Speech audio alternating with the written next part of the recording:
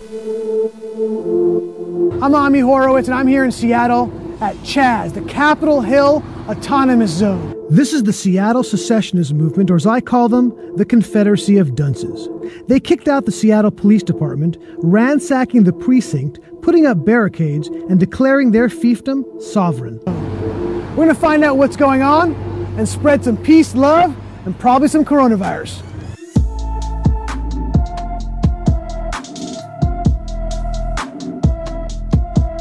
As a Seahawks fan, should the Seahawks sign Kaepernick?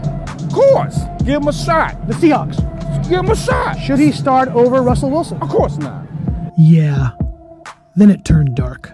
We just got to get rid of the whole shit. Start up. Burn the whole shit down. Yeah. You know, if there is no change, there might be a lot more destroying until there is. Riot's the voice of the unheard.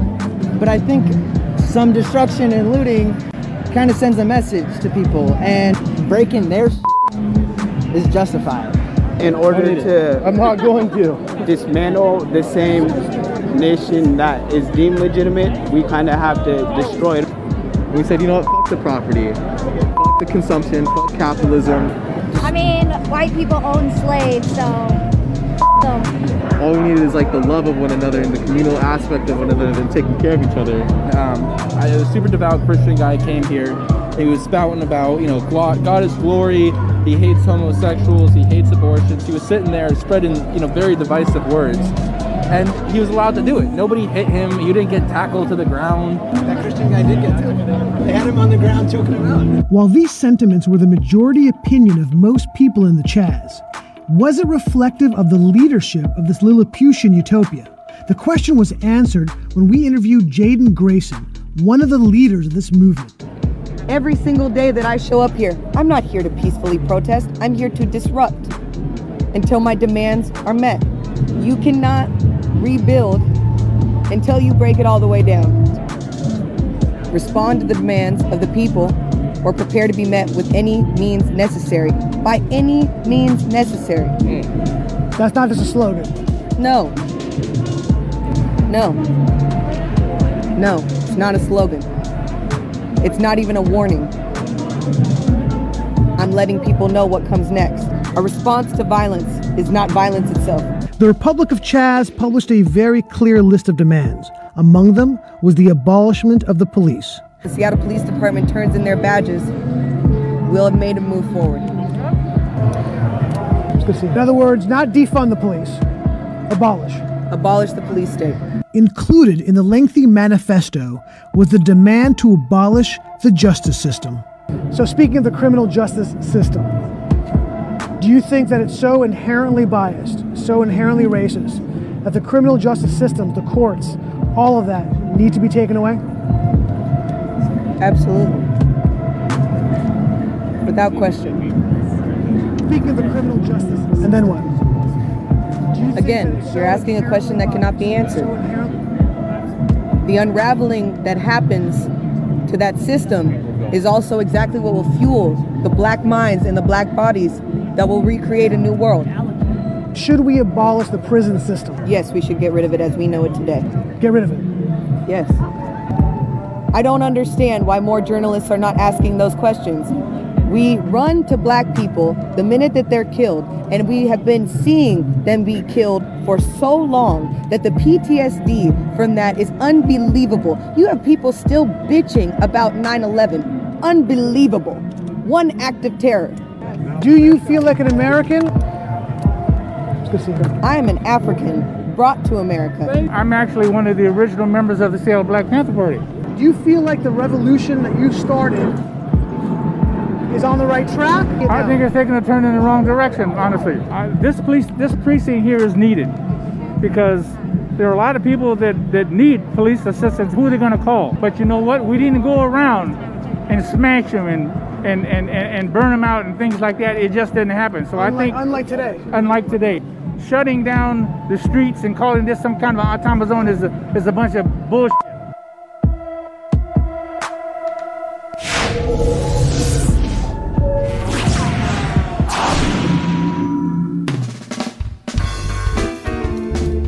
I'm Ami Horowitz, and I'm here in Seattle. Who are you going to call? I mean, now I guess we can go to Ghostbusters. We just go break. I mean, everybody loved the Ghostbusters. Yeah, I don't think they're coming out either.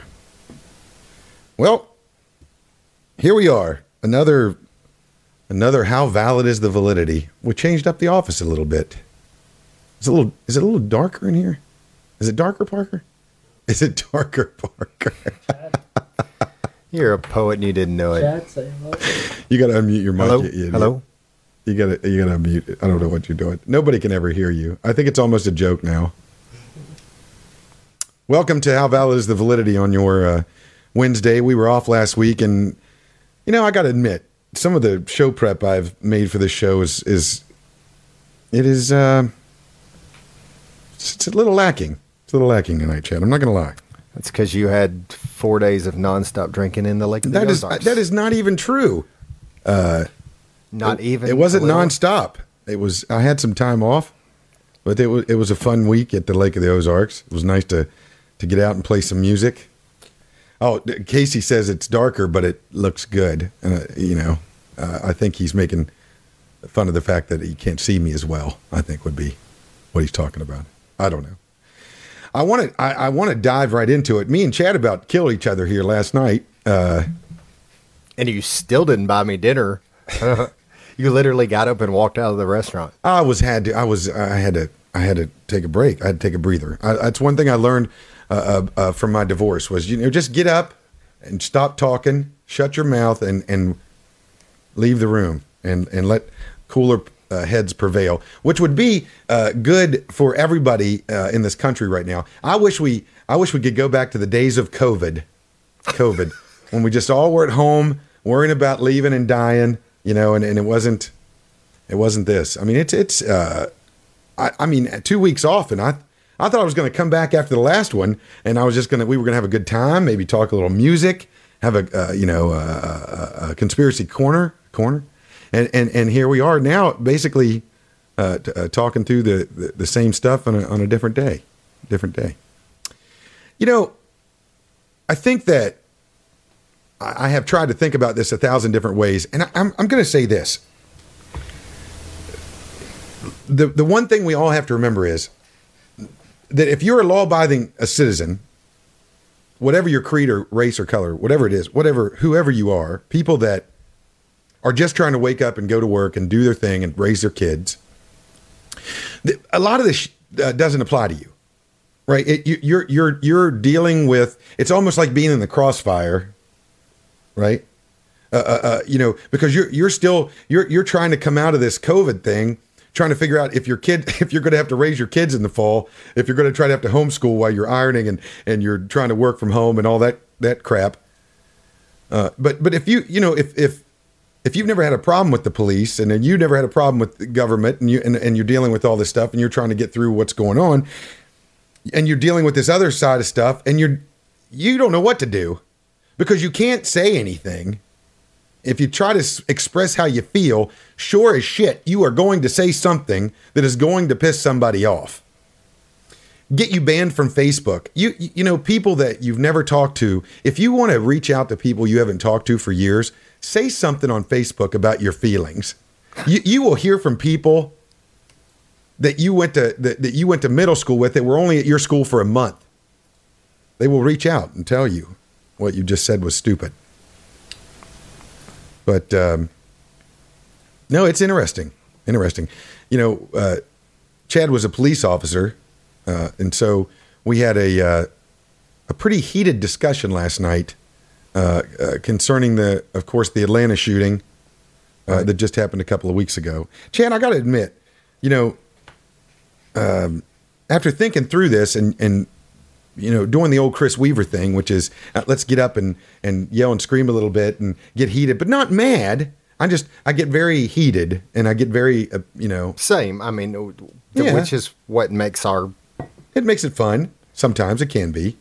And volatile, but it also, it's kind of like when you were on the playground as a kid, like back in the day before people brought guns to the playground, like, you get in a fight with your buddy, you beat the snot out of each other, you shake hands and go on. You have respect. Yeah. There's a respect there. Yeah. Right? And yes, I did feel some of that. And I was saying, my thing was, okay, first off, we didn't need another one right now. We didn't need this right now.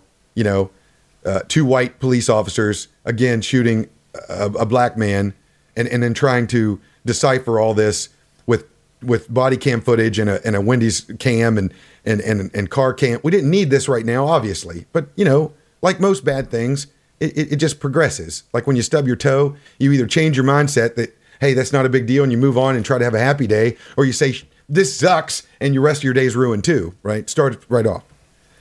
But the thing about it is, for me, my point was, the guy had a taser, non-threatening, life-threatening. And so Chad's making points on things that he would deal with when he was a police officer. That's basically saying, well, he engaged. He come back around. He could have hit the police officer, put him to the ground, got his gun, could have gone a whole nother way. So we go back and forth on this deal, and I'm like, well, again, we're talking about death, right? Not if the guy was wrong for being drunk and passed out. Not if the cops were wrong for trying to arrest him. Not any of that stuff. It's to me, the bottom line is living and dying. Because this guy might have made a mistake, but he can maybe come back. But the bottom line is, if you are a police officer in those types of situations, none of us know how would we react, right?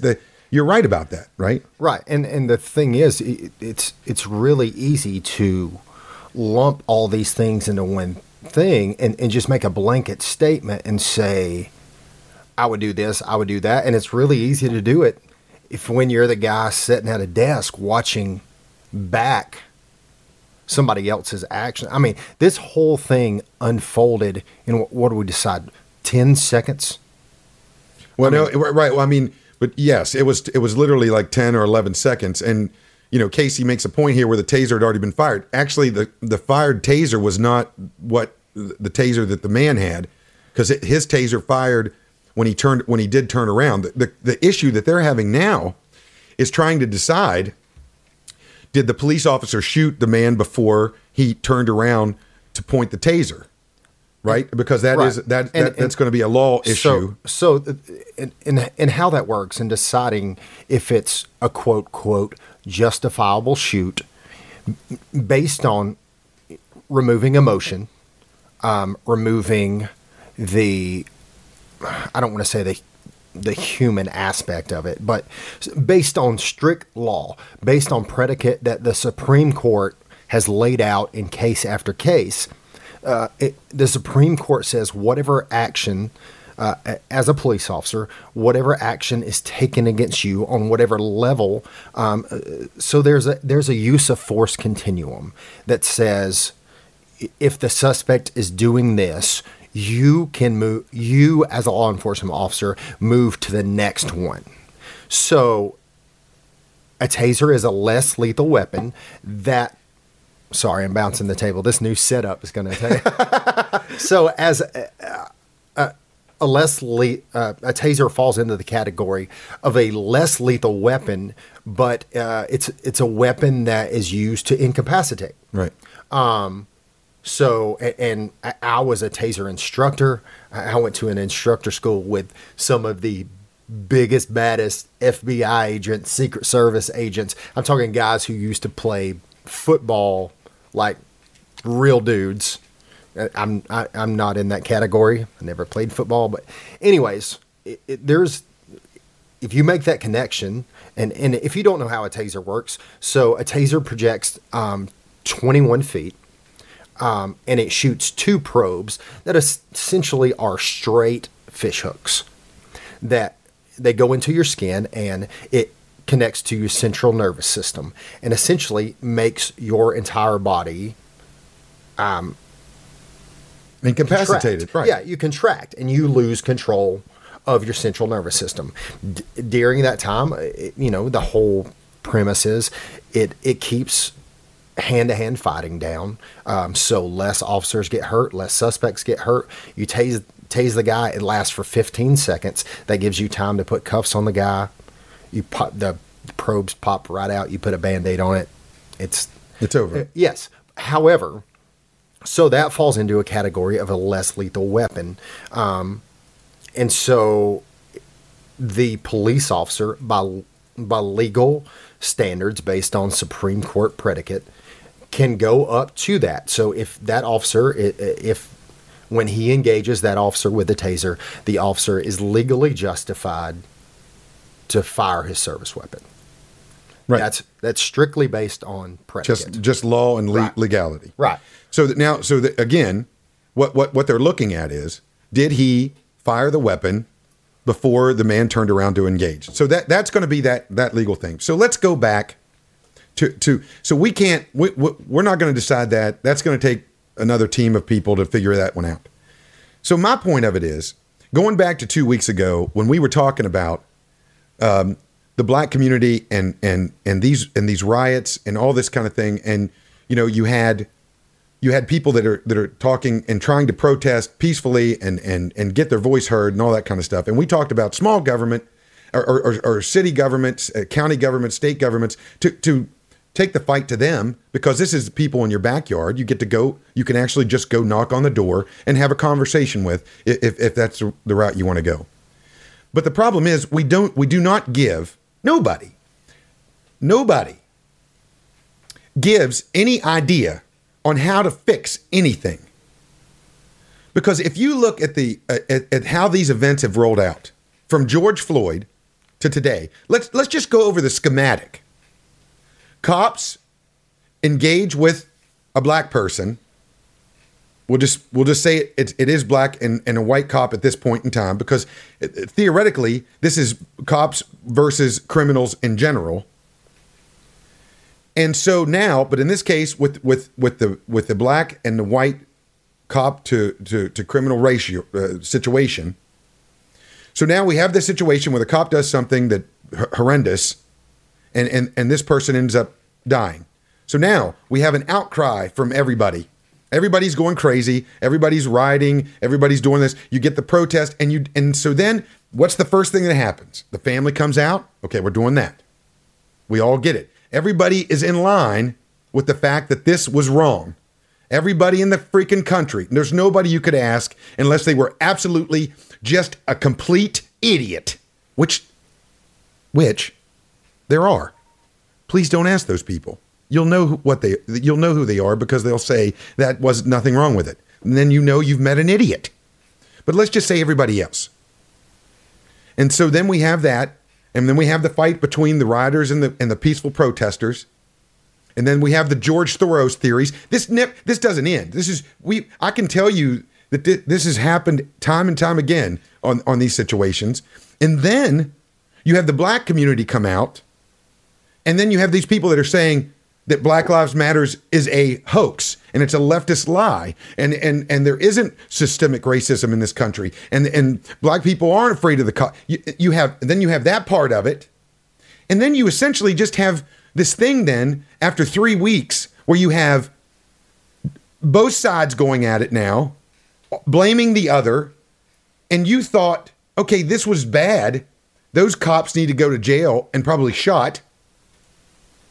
But then it turns into this other thing where then at the end of the day, after you hear people from the black community say, what about places like Baltimore, who are run by black people, who are run by black mayors for the last 4 mayors, and who have people in the Senate or people in the House that run Baltimore, and that place is just awful.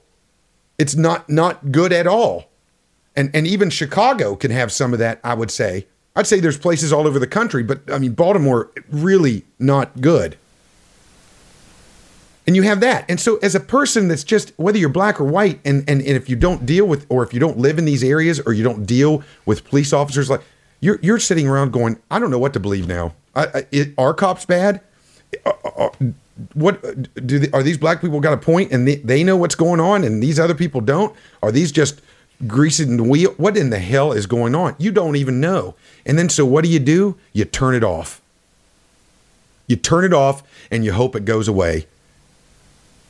And nobody comes up with any ideas, and we just wait every day patiently for a cop to mess up, one cop somewhere in this world to mess up and start this whole process over again. Point being is that last night after talking to Chad, I'm sitting here like, okay, the freaking body cams on these cops are gone within 2 seconds of taking this person on. Right. Both of them were ripped off. Both of them. Yeah. There's nothing that pisses anybody off more than when they put these videos out and you're trying to watch them and off the car, they go off to the side and you can't see what's going on. And the body cam comes off and you can't see what's going on.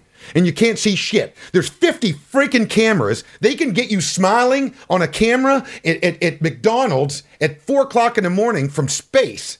But somehow we can't see what's going on with 60 cameras in this situation. Somehow they all fall off or they're out of range or whatever the case is. So, what about making every cop car a Google Map car? I mean, right? When a cop pulls up to a situation, there's no way in hell that you are not going to know or not see. You could see these people from space. I'm just saying, right? You're going to see every inch of what the hell's going on so that you can, like within a gnat's eyelash, you can see what the hell exactly happened. And not this shit what we're getting now with, you got 2 body cams on the floor. You got a Wendy's camera. And a dash cam. And a dash cam that they ran past. Which let me say this. When I first started in law enforcement in 2003, there were no such thing as cameras. So as much as we've progressed, I mean, I still have 2 brothers who are in law enforcement. 2 blood brothers who were both in law enforcement. And the cameras, I assume they look at least like the same cameras these guys were wearing. So where we've come in technology for this and being able to put these cameras on every cop. And again, I've never worn, I've been out of this for 8 years now. So I've never worn these specific, cameras with this specific setup. So I don't know how, you know, I don't know if there are better ways to secure those. I mean, it seems like they would be. I mean, you think about, I mean, we want to throw out things like GoPros have essentially a harness that goes around you. Really, as a cop, I'm hesitant about putting something that could be used to choke me. So something like that. But I mean, it does seem that there needs to be a way, obviously, to secure these things more. Now, granted, I mean, I've had my shirts ripped off in fights. I've had, you know, half my pants torn off. So in every situation, it's not going to be perfect. But, you know, it seems like at least, you know, these 2 officers both had their body cams torn off during this fight. So, okay. So all I'm saying is, you know, that there's no possible way that the point of these body cams and what these body cams are supposed to do is to not really see what the hell's going on if, in fact, somebody has a confrontation with a police officer in close combat. And in this sense, when you think about this, if you had a body cam, if that body cam was sewn into this thing, into your shirt, and that guy was running after that, you would see exactly who shot who first. Not even right. So the fact that you could, I mean, that body cam was off of him literally as soon as that guy started moving around. Oh yeah, I mean, as soon as the fight started, I mean, we were talking about it. All you see is the sky. You hear the body cam fall. It goes to the sky. And from what I understand, these cameras essentially, you have a plastic piece that has a clip on the back of it and goes on the button of your shirt, and then the body cam itself twists into that to lock into place, which in theory is relatively secure. Obviously, in a fight, it's not super secure. But you know, I mean, as far as the making every car a Google car, I mean, that's only going to be effective if you're outside. if you're on a domestic violence call and you're dealing with something inside, or you're inside a building on a. But I mean, let's be honest. None of these, going back to the guy that was hands up, don't shoot guy. All these were outside, right? All these were dealing with the police. Hell, that guy came up to the police car. Well, yes, in these and that's in these fine. situations that are highlighted. But there's three huge. If you would have had cameras on the George Floyd car to hear what they were saying, right? I mean, it changes everything. Anyway, my point, and we'll end on this. What this particular situation is, there's an idea. There's an idea, right? It's not even. Maybe it doesn't work. Maybe it's not feasible. I don't freaking know. But all I'm tired of is to say that Whitey bad and cops bad, and and everybody's against everybody, and we're all trying to we're just all trying to screw each other. It's not right. And so you bring up the clips with the training, because this is you have people like Casey who are very Casey I want is to address Nick, who commented on our when we have the opportunity as well. I just don't want to overlook his comment. Okay, give it to me. You want to address it now, or you want to go on?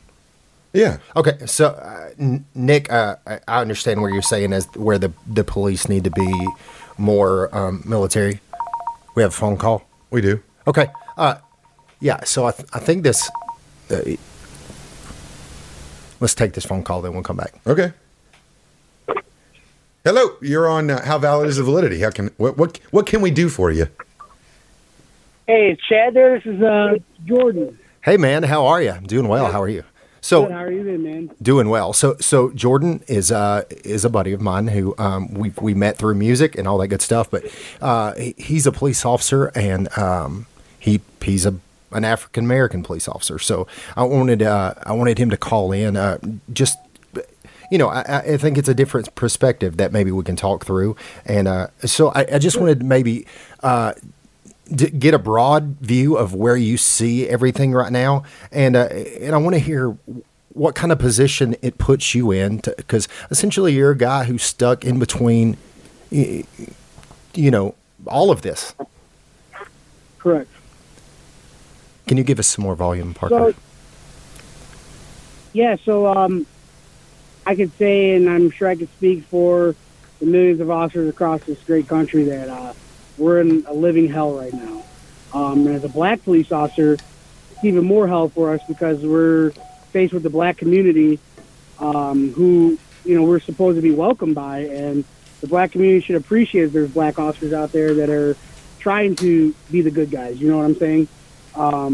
And we're met with the black community calling us Uncle Toms and traitors. And, when we stand on these front lines or these protests, I mean, we're hearing nastier things than the white cops are hearing, because we're supposed to be one of them, and that's how they feel, that we're trading them. When in all reality, it's my job to make sure that my brothers and sisters in blue are upholding the law and the constitutions, and they're doing the things the right way. And as a member of the black community, it's my position to step in and try to help that cultural diversity gap.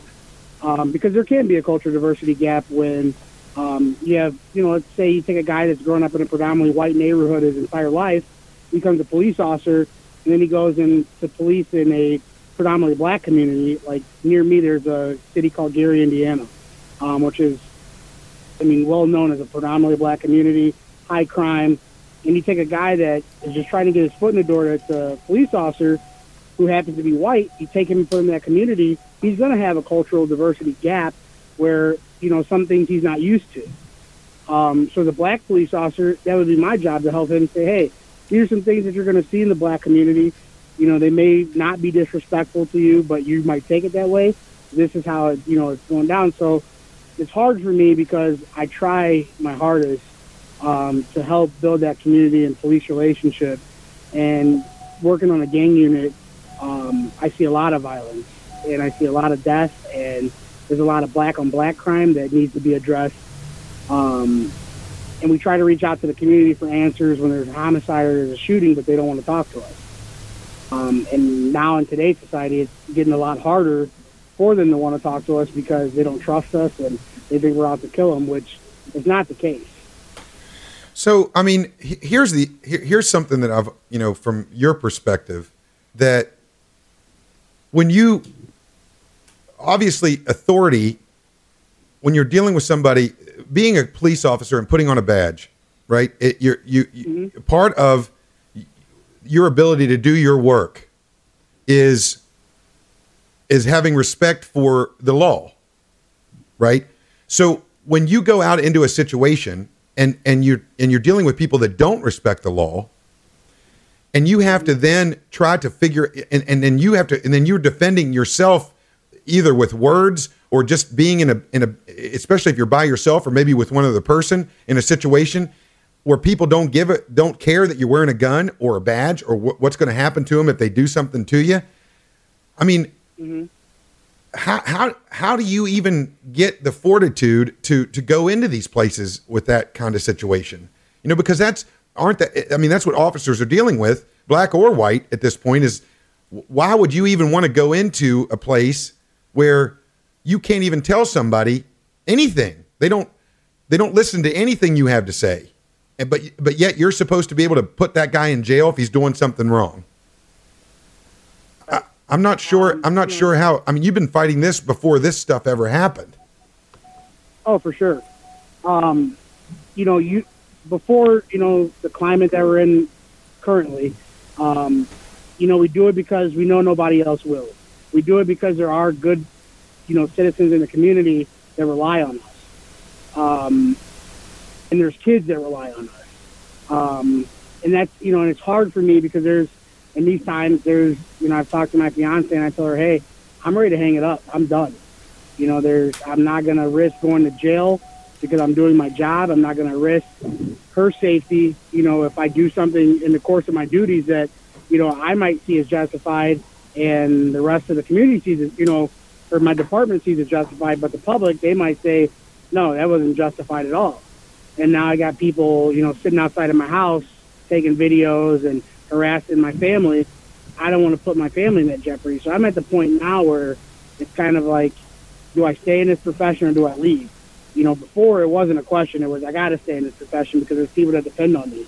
But now, I mean, I believe we're seeing the collapse of the American law enforcement officer, where you're going to have a lot of good guys that are going to leave because we're just tired of dealing with it. And I find it ironic and funny because the black community, they're saying they're tired of the injustices and the police brutality and whatnot. And the police officers, we're saying on the other token, we're tired of being grouped into all being bad. Right. When there's one incident that turns, the entire world against us.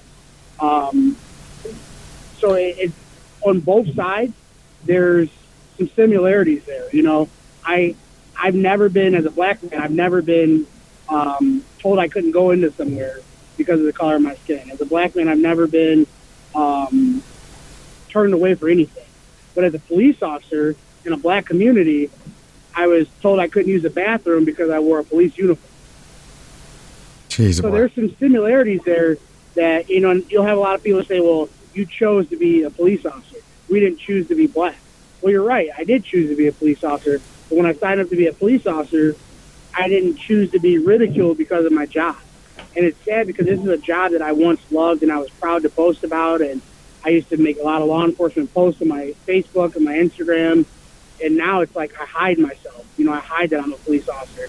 I parked my squad car in my garage now. I turned off the blue light on my porch. And the guys that I work with and the girls I work with, we all feel that the collapse of American law enforcement is amongst us. And, it's a scary time. Definitely a scary time. So how much do you feel that this is, because here's something that I can't understand. I mean, you watch stuff, it's one thing. To be out in it is another. Where is this the black community saying abolish the police, or is this people that are somehow white, black, just these way left is it just a radical group, or is it really, is it really the black community that's saying you're out, that we don't want you anymore? So there's a combination of both. Most of this started from a lot of radicals and extremists, like Antifa, and if you look at Seattle, they ran the East District of Seattle Police Department out of their police department, and they have these civilians that have formed their own militia, if you would, to protect the streets. But they've also went back to like the mob days where they're charging people for protection.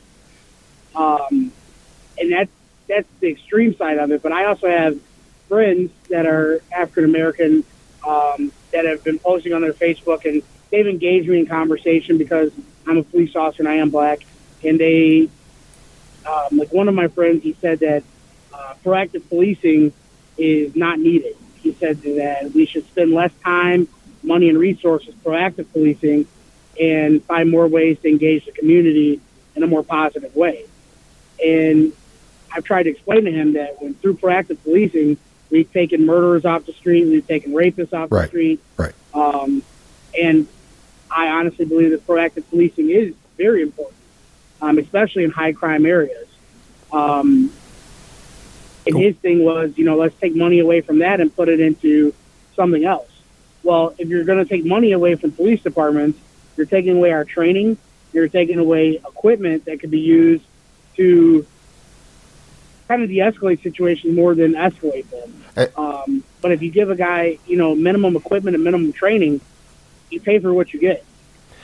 So I had this exact same discussion with a guy the other day, and I had it because I was a friend with this guy, and I felt like we could have a rational conversation because he was posting all the defund the police. This is what it really means to defund the police.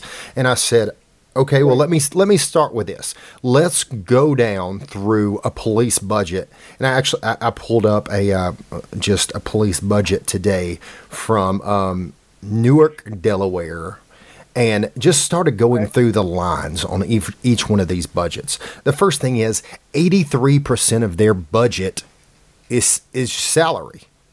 So if that's the first thing you're going to cut, immediately you start cutting officers, you start cutting response time, you start cutting, the people who can get to you. And if you're in I worked with some smaller agencies when I was a cop. There were times at the sheriff's department, you may have 2 deputies to cover an entire county. And your backup was already 30 to 45 minutes away. So you cut that off. I said, okay, what if, you want to take away tasers? Those are roughly $500 a piece. If you do that, you take away a step in the escalation, de-escalation process. You go straight from pepper spray to a handgun. And for me, tasers were one of the best inventions ever brought for law enforcement because, you saw officer injuries go down. You saw, the inmate or the perpetrator or whatever injuries go down to them. But you start taking away tools, you're literally taking things off their belt.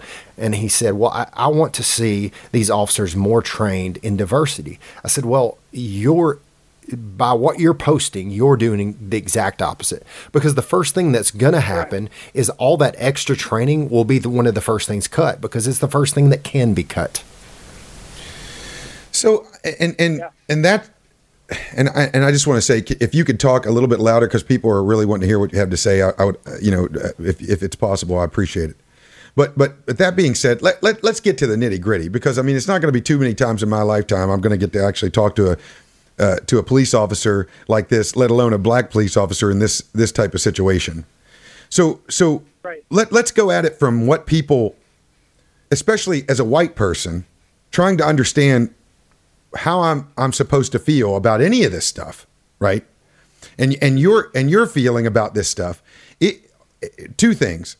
Are you, as a police officer at this point in time, you can't even really feel the black Lives Matter issues, you can't really feel the black part of stuff because you're having to deal with your job and something that you want to do with your life and what you've dedicated your life to.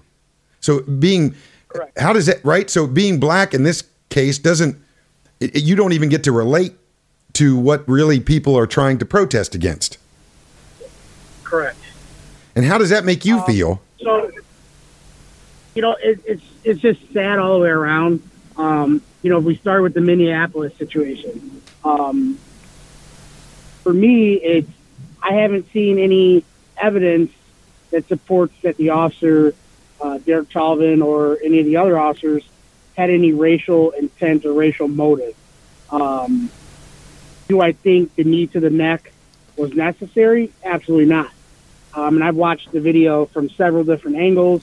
But I can't, for me to say that guy is racist, blah, blah, blah, blah, I can't do that because as a black man, if I'm not in uniform and I'm in, shorts and a T-shirt and gym shoes and I walk into a store and they're like, oh, he's a black guy, he's a thug.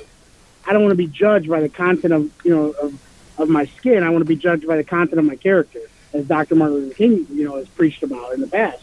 So I want people to judge police officers based on the uniform. You get what I'm saying? I mean, and a lot of my friends are like, how can you say he's not racist? Well, how can you say he's racist? We haven't seen any evidence that claim that I think he was using excessive force in the incident. I think the incident should have never happened. But as far as the racism goes, I can't get on that train and say he was a racist cop. Are there bad cops out there? Absolutely, 100%. There's bad people in every profession, and we're all human. A lot of people forget that we're human. That's it. The incident in Atlanta, Georgia, I don't think that was a act of racism. I think during the whole thing, the officers acted professionally. During the whole DUI investigation, they acted professionally, and when it got down to the subject resisting arrest, when it comes to use of force, it's not black and white. There's a lot of gray, and it's all going to be on how people interpret things. So we talked about this just a little bit before you called, and Chris and I had a pretty heated discussion last night, going back and forth on this, because obviously I see things from the view of having lived this, and he is not. Right. But, so when we started the show tonight, I said, look, this is what I'm going to say about this. It's strictly removing the emotion from it, removing the time that we're living in, just strictly based on the predicate laid out by the Supreme Court on the cases in the past. This comes down to force continuum, and if this guy turned and engaged the officer with a taser based on force continuum and that alone, it makes it a justifiable shooting in the terms of the legal terms. We can debate the whole, should this guy, all that is something completely different. Right. Legally speaking, is where I'm coming from. Okay, so we'll just go at this. We'll go with this. We can sit around and talk about what cops do, bad, wrong, or in between, right? The question is that you're somebody that does it, right? What is one thing? What is one thing that if you had right now that you don't have currently? What is one thing that if you had it would change your life as a police officer? As far as confrontations with people that you have to have confrontations with, people that you get into a confrontation, just like the guy in Atlanta or whatever the case is there something, whether it's cameras, a different type of something on your what is there anything that you know of or you're like, God, if we had this, what is that? My department is they take care of us pretty well. So for me, I mean, I'm pretty set with everything that I've been given to do my job. Departments don't have cameras. I know there's a lot of people out there that are against them. But I believe that they can help you. In this situation, it kind of screwed the officer because, for the Atlanta one, because he's, now facing murder charges for it. But it also gives people the opportunity when you're in a courtroom setting to see everything from start to finish. And it allows you to be able to take out the hearsay, and you can, put in front of people actual evidence of what took place. So, I mean, if departments don't have cameras out there, I think that cameras are a great tool that would help a lot of officers, especially in these questionable use of force incidents. Well, and one of the other things that goes into that as well, and you and I have both lived it, and is when you start playing it back without a camera, obviously you have he said, she said, but the other thing is, in these high-intensity situations, you forget things. And you're reacting, and in fairness, both sides are forgetting things. I've had, guys who I've arrested who, in the heat of the moment said something, and they watch a video back, and and they're humiliated because, they don't even remember what they said or did, much less what you said or did. Well, I tell you what, I mean, I appreciate you calling us and giving your perspective, because I mean, it's definitely not a situation where I would ever get to ask, or hear about this type of situation, because honestly, truthfully, and I think I speak for a lot of people that are white skin, is like, I truly don't have a fucking clue on how to say or do anything. And, it's just really difficult to be as opinionated of an asshole as I am and not be able to say anything about stuff all the time. Well, even looking through clips for tonight, we had to talk through, is this, even though this is a common sense clip, is this going to make us look like a racist if we play this clip? And that's not the case at all. It was, but from a police officer's perspective, I always got to say that you guys have to deal with shit every day, all the time. And then when you pull me over, and I feel like I'm being like not maybe treated the best, but I always have to think of that, is that when I go to work and put on a guitar, for instance, I'm playing to a bunch of drunks and we're all getting drunk and it's all a great time, but you guys have to deal with the shit of the shit every day. And I don't think people understand that. And I think that, the fact that you're not superhuman, but somehow you're supposed to be different than the rest of us, that kind of stuff blows my mind. But I tell you, I really appreciate what you do, and I hope you stick with it. And I hope some of this stuff I hope it works out. But I will say this, officer, it's going to take, to me, it's going to take more than statements from people like you to say that your department gives you what you need to do your job. I honestly think that police officers need to freaking stand up and say, look, if we need to do this by a way, if money rules the world, if this is all about money or whatever it is about, that let's do something where here's what I'm saying. And officers need to have a safe place to where they can say, look, that guy is a problem and he's going to ruin it for the rest of us, and I don't know I don't want to get into that with you, because I know I don't want to get into it with you because I know you really can't say either way. But I have definitely on a personal level from other police officers I've known that have said that, you got to be careful what you say about other police officers. Right. Well, I mean, there to some point, yes. But however, I mean, I've worked in departments where there were guys who were stepping outside the lines, guys with rank, and it doesn't take long for other officers to go, hey, you better fix it and fix it now, or you need to do something else because I'm not coming with you. Yeah, but I mean, the thing about it is that you can't say it's going to take you better do something. You better do something, right? I'm saying, because here's the deal. And my dad talked about it tonight. And officer, you might be able to help me with this. You know, if those guys in Atlanta would have just let him run away, okay? You just say, okay, we're two white guys and this is a black guy, and if we shoot this guy, they're going to burn this fucking Wendy's down, right? Sorry about my language. My mom's pissed. But my point is, if you would have, as police officers, if you would have just let that guy run away, okay, and he goes out and gets in a car somewhere else and runs over a kid, there's no winning for you guys. No, once you make that contact, you are liable for that person. Yeah, no shit. That's what I'm saying. Yeah. So people need, I mean, what are you supposed to do? Right? I mean, and this is the thing, and this is not rhetorical in the sense that I understand, officer, that you can't just let the guy run away. Right?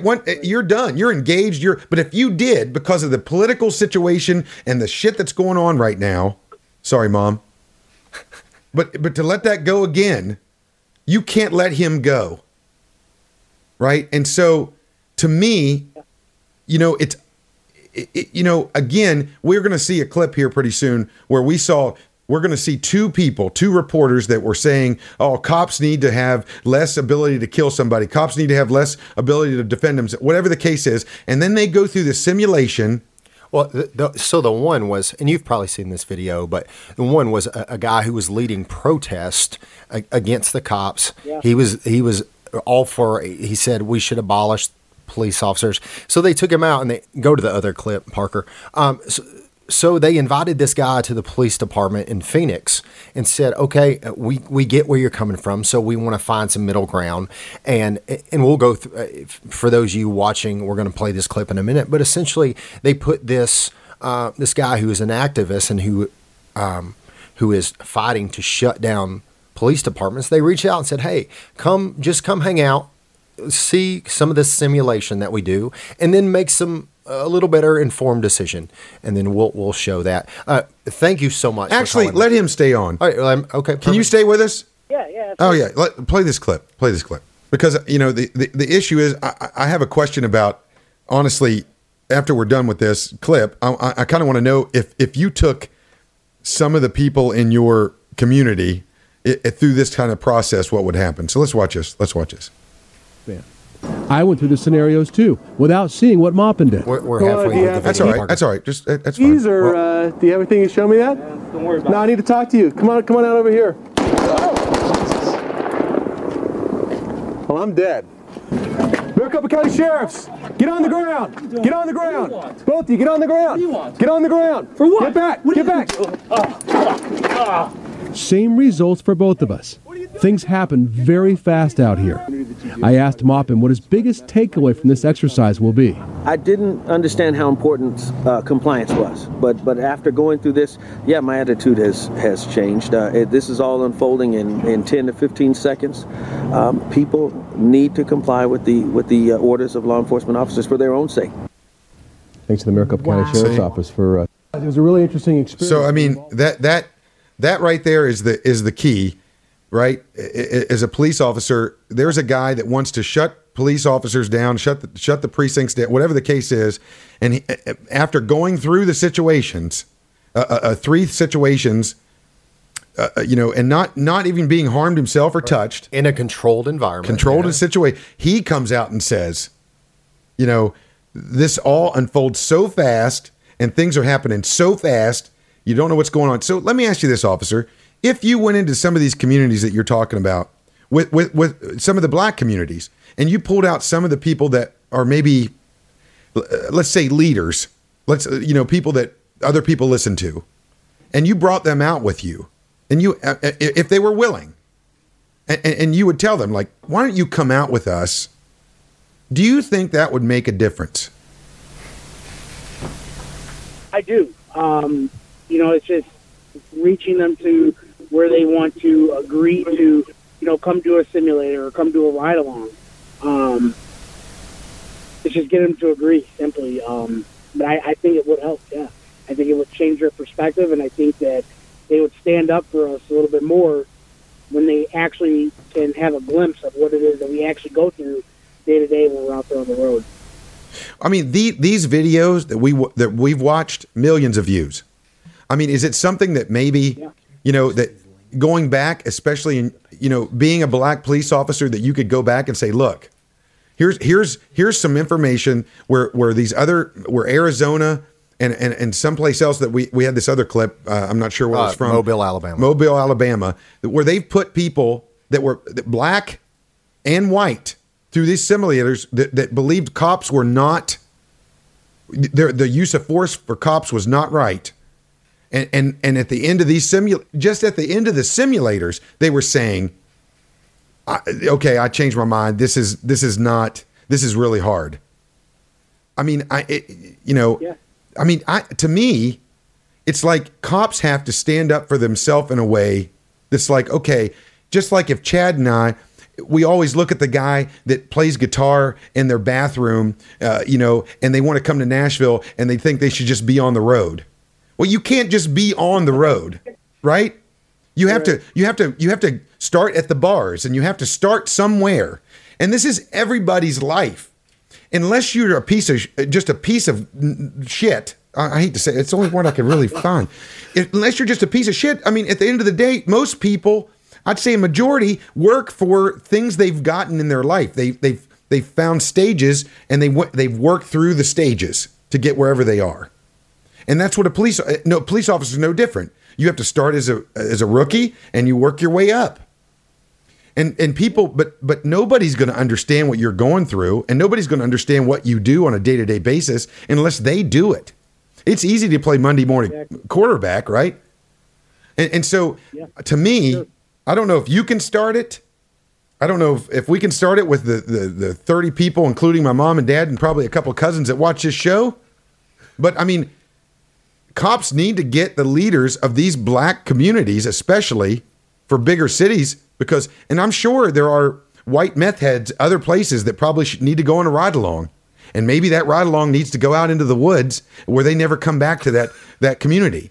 But that being said, I mean, there are leaders that I'm sure that you deal with every time you go into a community like Friday, and it's like, Sparky, hey, what's going on? Or whoever the hell it is.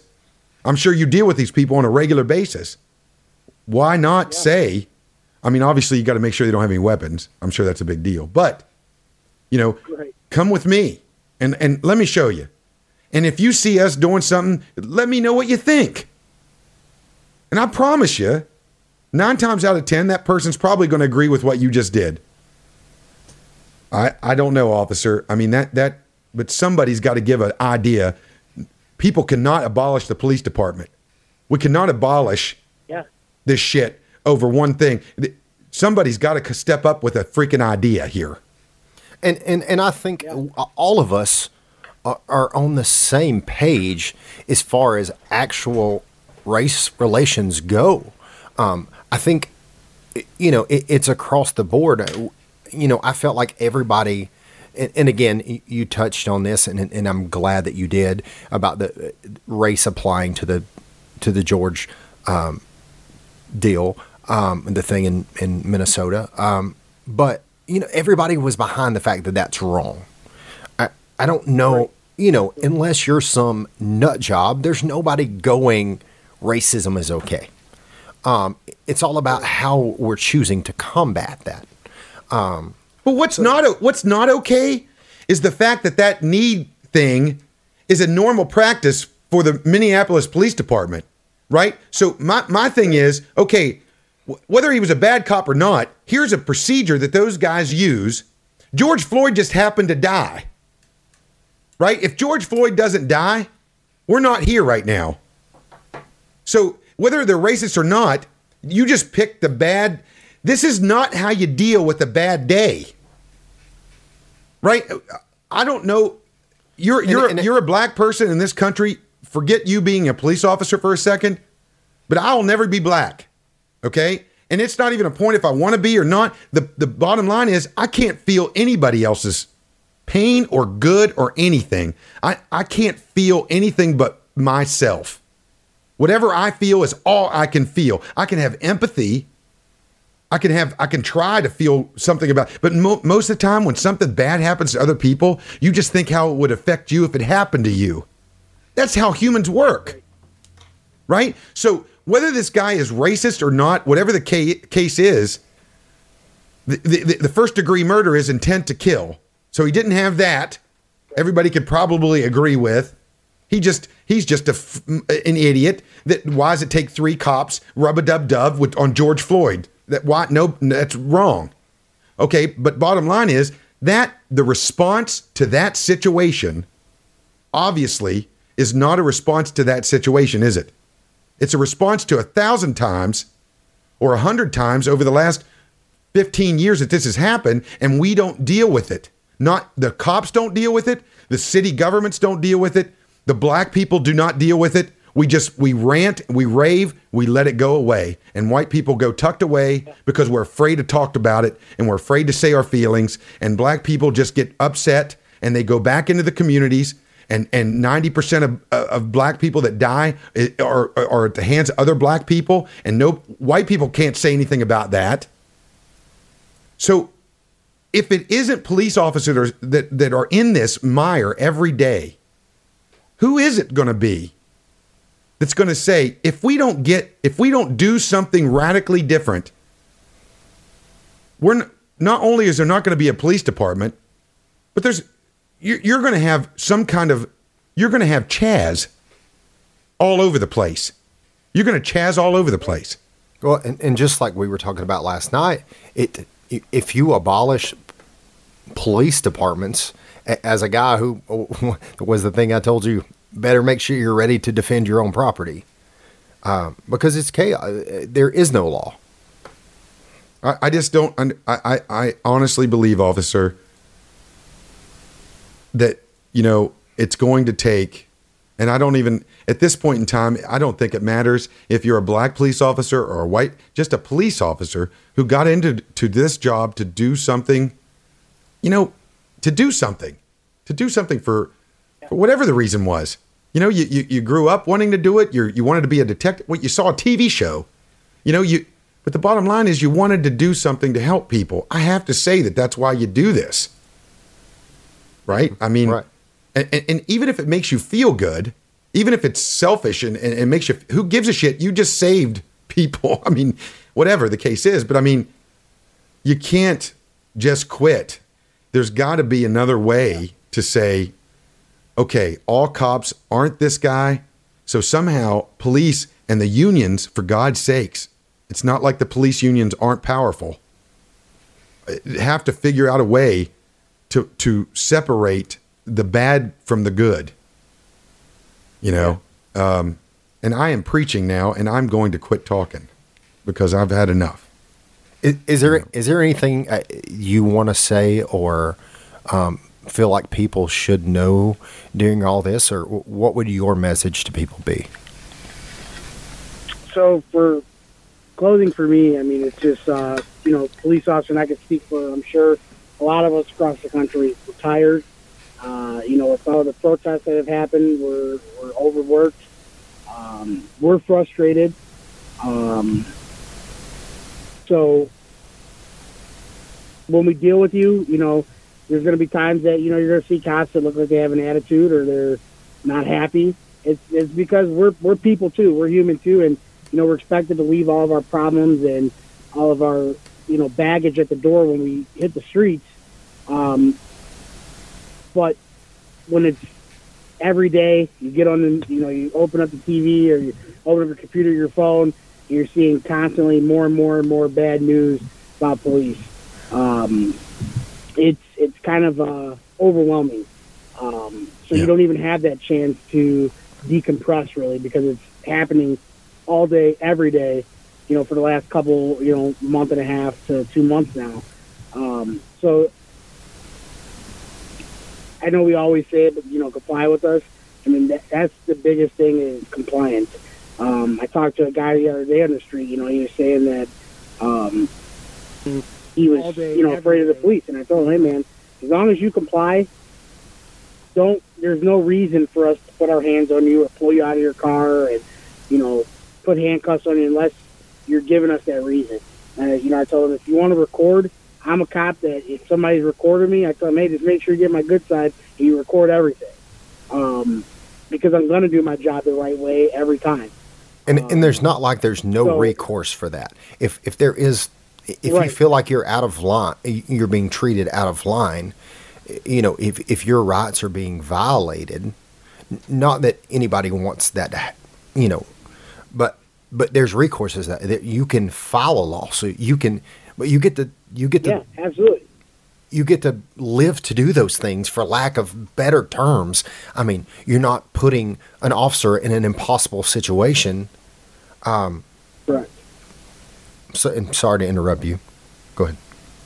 No, but that's exactly where I was headed with it is, if you feel that you were done wrong, you can start with taking it to the police department and asking to speak to the supervisor. If you feel that it's not going to go anywhere and you feel that you have a good civil lawsuit, take it to a lawyer and get yourself paid if you want, But arguing on the street and, getting agitated with us out on the street is not going to end well for any of us.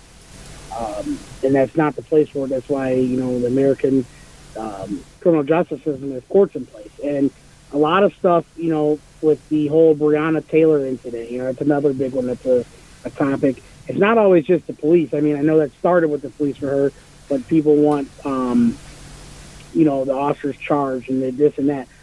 After it's done with the police, that's all in the court's hands. Yeah. So if the court, if the prosecutor or the district attorney or whatever state, that they have, whether the prosecutor, district attorney, or state's attorney, if they haven't charged the case yet, that's not on the police. So when people are taking their frustrations out on us about why is this guy not charged and this and that, that has nothing to do with the police. That's everything to do with the prosecutor or their district attorney. But like I said, a lot of us are tired and we're not having that opportunity to decompress, and we're trying. That's something I just want people to know, is that we're trying to be there for you, and we're trying to help make this a better situation for everybody. But the community and the people of America have to allow us to do that. Well, we appreciate your service, officer. Thank you so much for calling in and talking to us about it. We really appreciate it. No problem. Stay safe, buddy. Hope to see you soon. Thank you, sir. Talk to you later. Thank Yes, you. sir. Well, we have to give some credit tonight to the people that help us keep this show going, which is Aurora NutriScience with their Liposol and the vitamins and the supplements. If you guys do take supplements or you're thinking about it, you got to start here with Aurora NutriScience and their products. Really good stuff, and just it's not something that's going to sit in you and leave you. It's going to actually get into you, and that's Aurora NutriScience. If you go to Aurora NutriScience and order the any supplement, you can type in Chris Weaver and you'll get 10% off on that. Also, Guidance Whiskey has been a sponsor for not only this show but the Chris Weaver Band show and the stuff that we've done online. And Jason is really.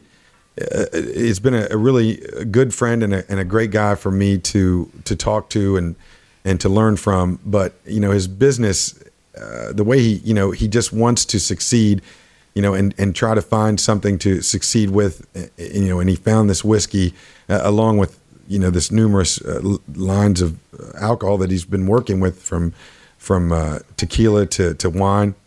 Right now, we'd like to play his commercial tonight, but just to give you a little taste of who Jason is, and we're going to play his full interview this week. But here's Guidance Whiskey, one of our sponsors.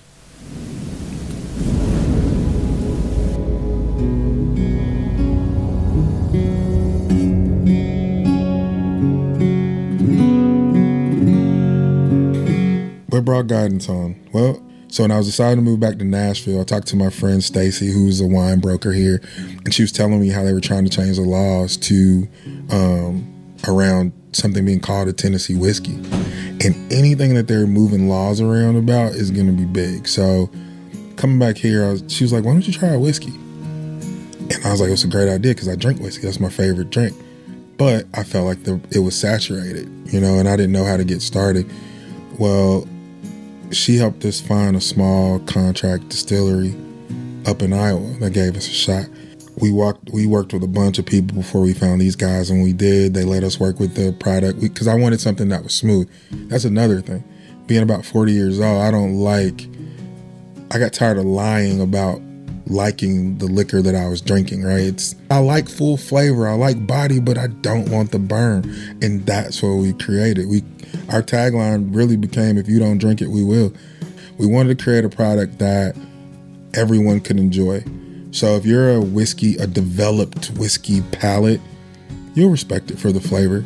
It might not be 100 proof or the deep throat burning that you want, but you'll respect the finishes and the time and the age that went into it.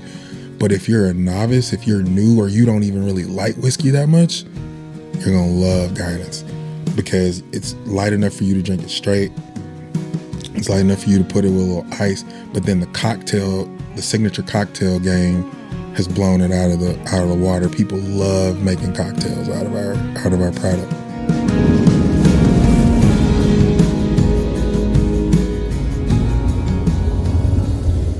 I mean, he's a cool dude. I mean, he is all about business, and I mean, just a really interesting person to talk to, and just his passion for what he wants to do. And I mean, the only thing that would hold Jason back is if he just was lazy. I mean, he just, nothing's going to hold him back. I mean, he's going to get this done, and he's going to do whatever he just sets his mind to, which is, a great story. And especially in these times when, because there isn't a black and white issue with him. He doesn't look at me and I don't look at him. And it's just, he loves this whiskey, and I love it too. And I drink 2 or 3 bottles of it, and I'll love anybody. I love a balloon. I've loved a balloon. And we like giving them to people. I love giving whiskey to people. We might give whiskey to people tonight. That'd be great. Let's do it. Let's give whiskey to people. Let's give a radio away. I think maybe we need to send a bottle of whiskey to that officer. Let's do it. I'll hit him up and get his info. All right, we'll send a bottle of whiskey to. His name was Jerry. No. Well, Jordan. Jordan. Okay, we'll send a bottle of whiskey to Jordan tonight, and let's give a Sony radio away too while we're at it. I mean, I like that. Radio and whiskeys, huh? Nothing like listening to your car stereo while having a big bottle of whiskey. No, not good. Yeah, okay. Maybe not compliant. Maybe the two don't mix. Exactly. Casey says it's good whiskey too. Good whiskey too. Thank you, Casey. Casey likes all whiskey. I'm pretty sure Casey doesn't care what it tastes. How about this sweet tea deal he has going on? The whiskey and sweet tea. Well, it's not out yet, so it's just getting started. I think you can get it around here, and you could probably get it from his website. I don't want to misspeak about that.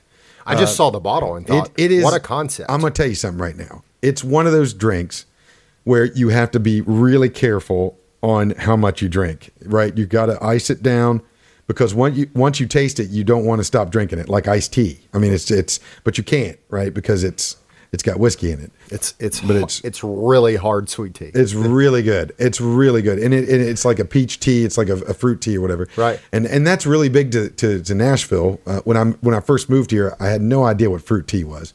But obviously now I do. But well, yeah, you got to be careful. Pop in sunshine where you came from in West Virginia. Yeah, well, so. I mean, I had family that used to make sun tea. Yeah. So we're going to move on. I mean, obviously, it's not like anybody.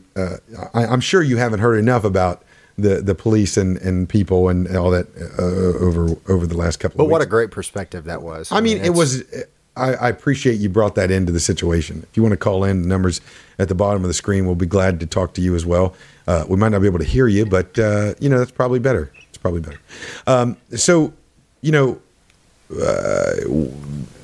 This weekend, we're going to touch on this for a minute. It's going to be definitely something next week that I want to dive into a little bit more. Where in the heck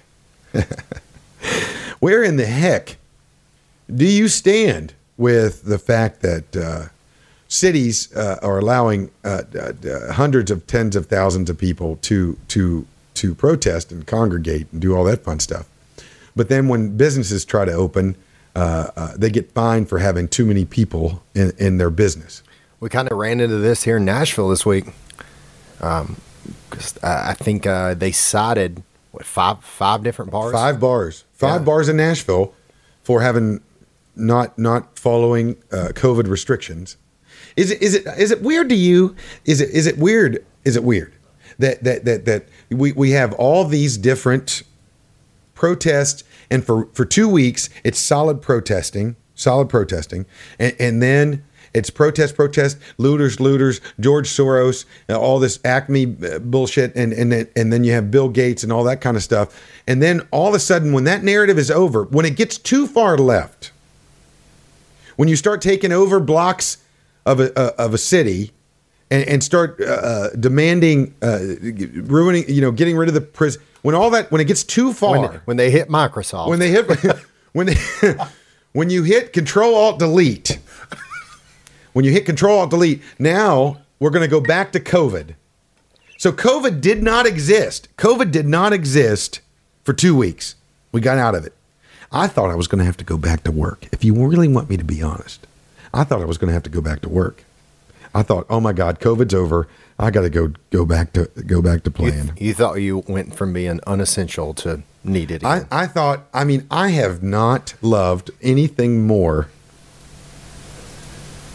than being in this house 24/7 with your dog in my underwear. I haven't changed my outfit in 3 months. I mean, go back over the last 10 weeks and look what I'm wearing in these shows. This is it. Well, you hang it up on the door and pick it up when you walk in. I look like Mr. Rogers when I walk through this door. I take off my sweatshirt that I wear all the time. Yeah. I put on this shirt. Change shoes. I don't even wear shoes. Yeah. Barefoot. I give no... And I promise you that there's a group of American people out there that probably haven't changed their underwear or their shirts or their bras or their whatever the heck you are wearing. I bet you 3 months. And then I bet people that thought, I'm going to be home all year, working from home in my undies, using the hose for a pool, whatever the case you're doing. I promise you, when all this stuff happened with the police officers and all the burning of you thought, is COVID over? Is COVID gone? Because nobody's talking about it anymore. Am I going to have to go back to work? Oh, you didn't hear about the cure for COVID? Protesting? It's a riot. It's riots. It's a riot. So, right. So you missed the pun. No, but shut up. Put up this thing. Look, here. Dude, I saw this the other day, and there was a guy who commented under this thing on Facebook and said, "Oh my God, holding a protest in my backyard around the grill. Bring your own topic you're mad about, and we'll fight about it." Why not just call your bar a protest?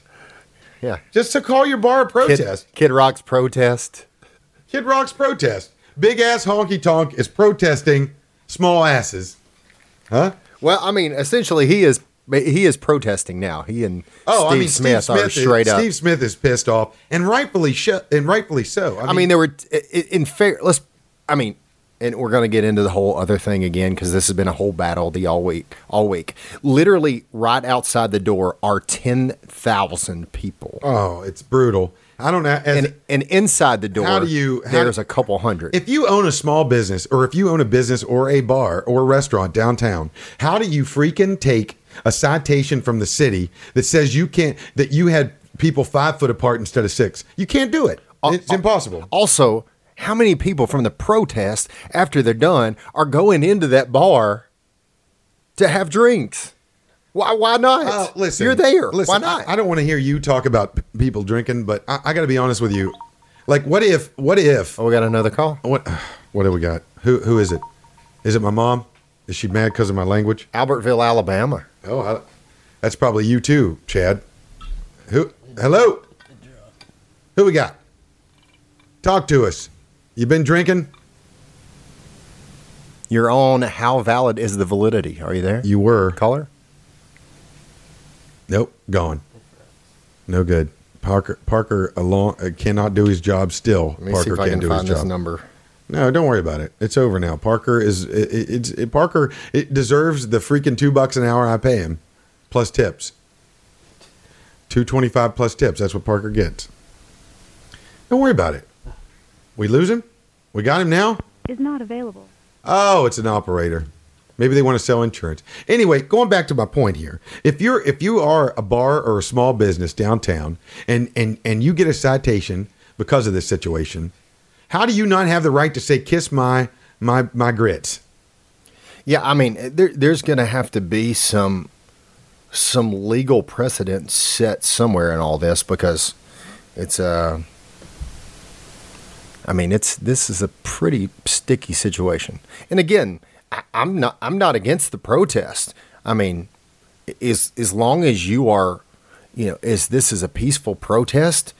And here's the other thing is, not only are we having the protest, the mayor of Nashville tweeted encouraging people to come to it.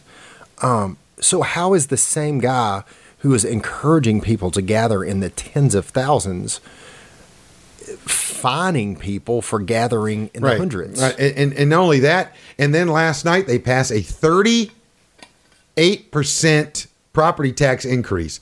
Everybody, I got to be honest with you. If you sit back and keep watching this shit happening to you, we're all going to get whatever we get. So everybody that's screaming, everybody that's greasing the wheel to get what they want right now, they might get it.